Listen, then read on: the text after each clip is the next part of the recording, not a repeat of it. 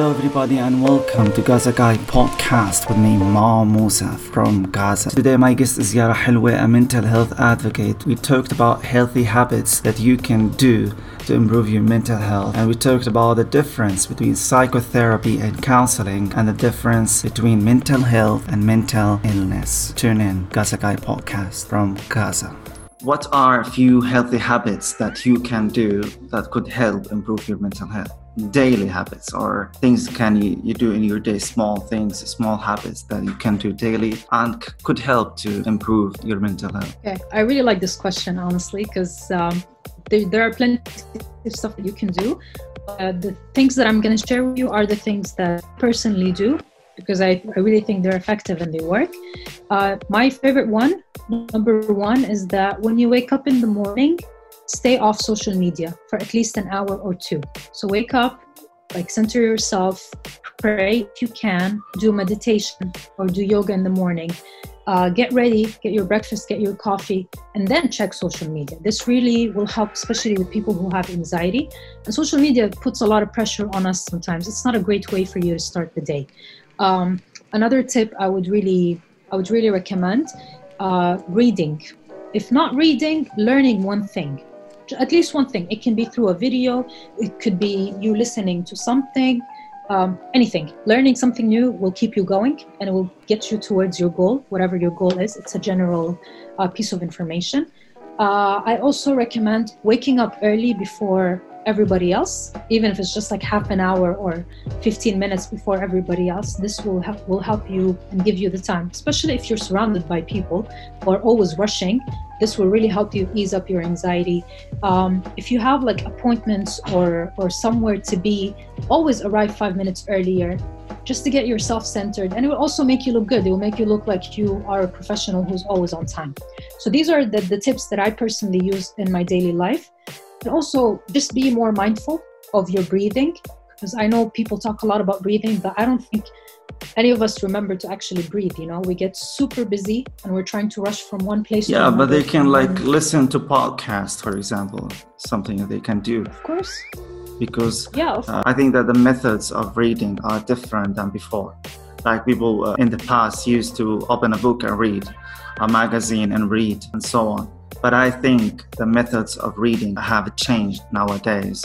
You don't read from books or magazines or whatever. You can read from social media, from authors, news outlets that are your favorite, writers and authors you like and would like to read for them, if they don't like to open books. Yeah, I totally agree with you. As long as you are keeping your brain active, as long as you are chasing knowledge, this is amazing. This is like a soul that never gets old. You never get tired of learning. We're all students of life, honestly.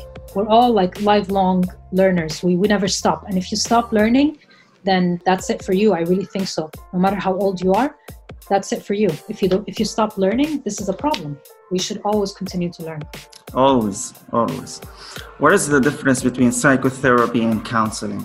They're pretty similar, but when you involve psychology or psychiatrist or psychologist, we take it up a notch. Like I said, medication can be involved, behavior therapy can be involved. Counseling is a bit different. Counseling is tips and tricks and stuff that you can do on your daily basis. We help you reach certain goals. We help you set up a plan for reaching that goal. We help you with, I would say, small daily issues, for example, stuff that you can handle. But psychologists and psychiatrists, they deal with the severe diagnosis, the heavier mental health issues, let's say.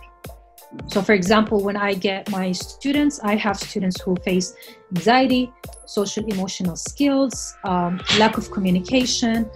So it's stuff that you can train them to improve. But if it's an ADHD student or if it's an ODD, severe cases, I would need a psychiatrist or a psychologist to be involved in the picture because they have different plans than the ones we use. Nice. Also, I have a different question, which is, what is the difference between mental health and mental illness? So mental health is someone who has a healthy mentality, in the sense that their mind is at ease. They have a peace of mind. Their heart is healthy. They don't have any of those negative emotions like hate or jealousy or stuff that make us feel uncomfortable. They don't hold grudges. It's just someone who's happy in life, at ease with everything that's coming their way. Mental illnesses obviously are the stuff that we deal with, and it can cause us to lose hope in life. It can cause us to lose focus, lack communication. We're not going to have a purpose. So it can be stuff like being overworked, you feel burnt out, you feel stressed, you feel anxious.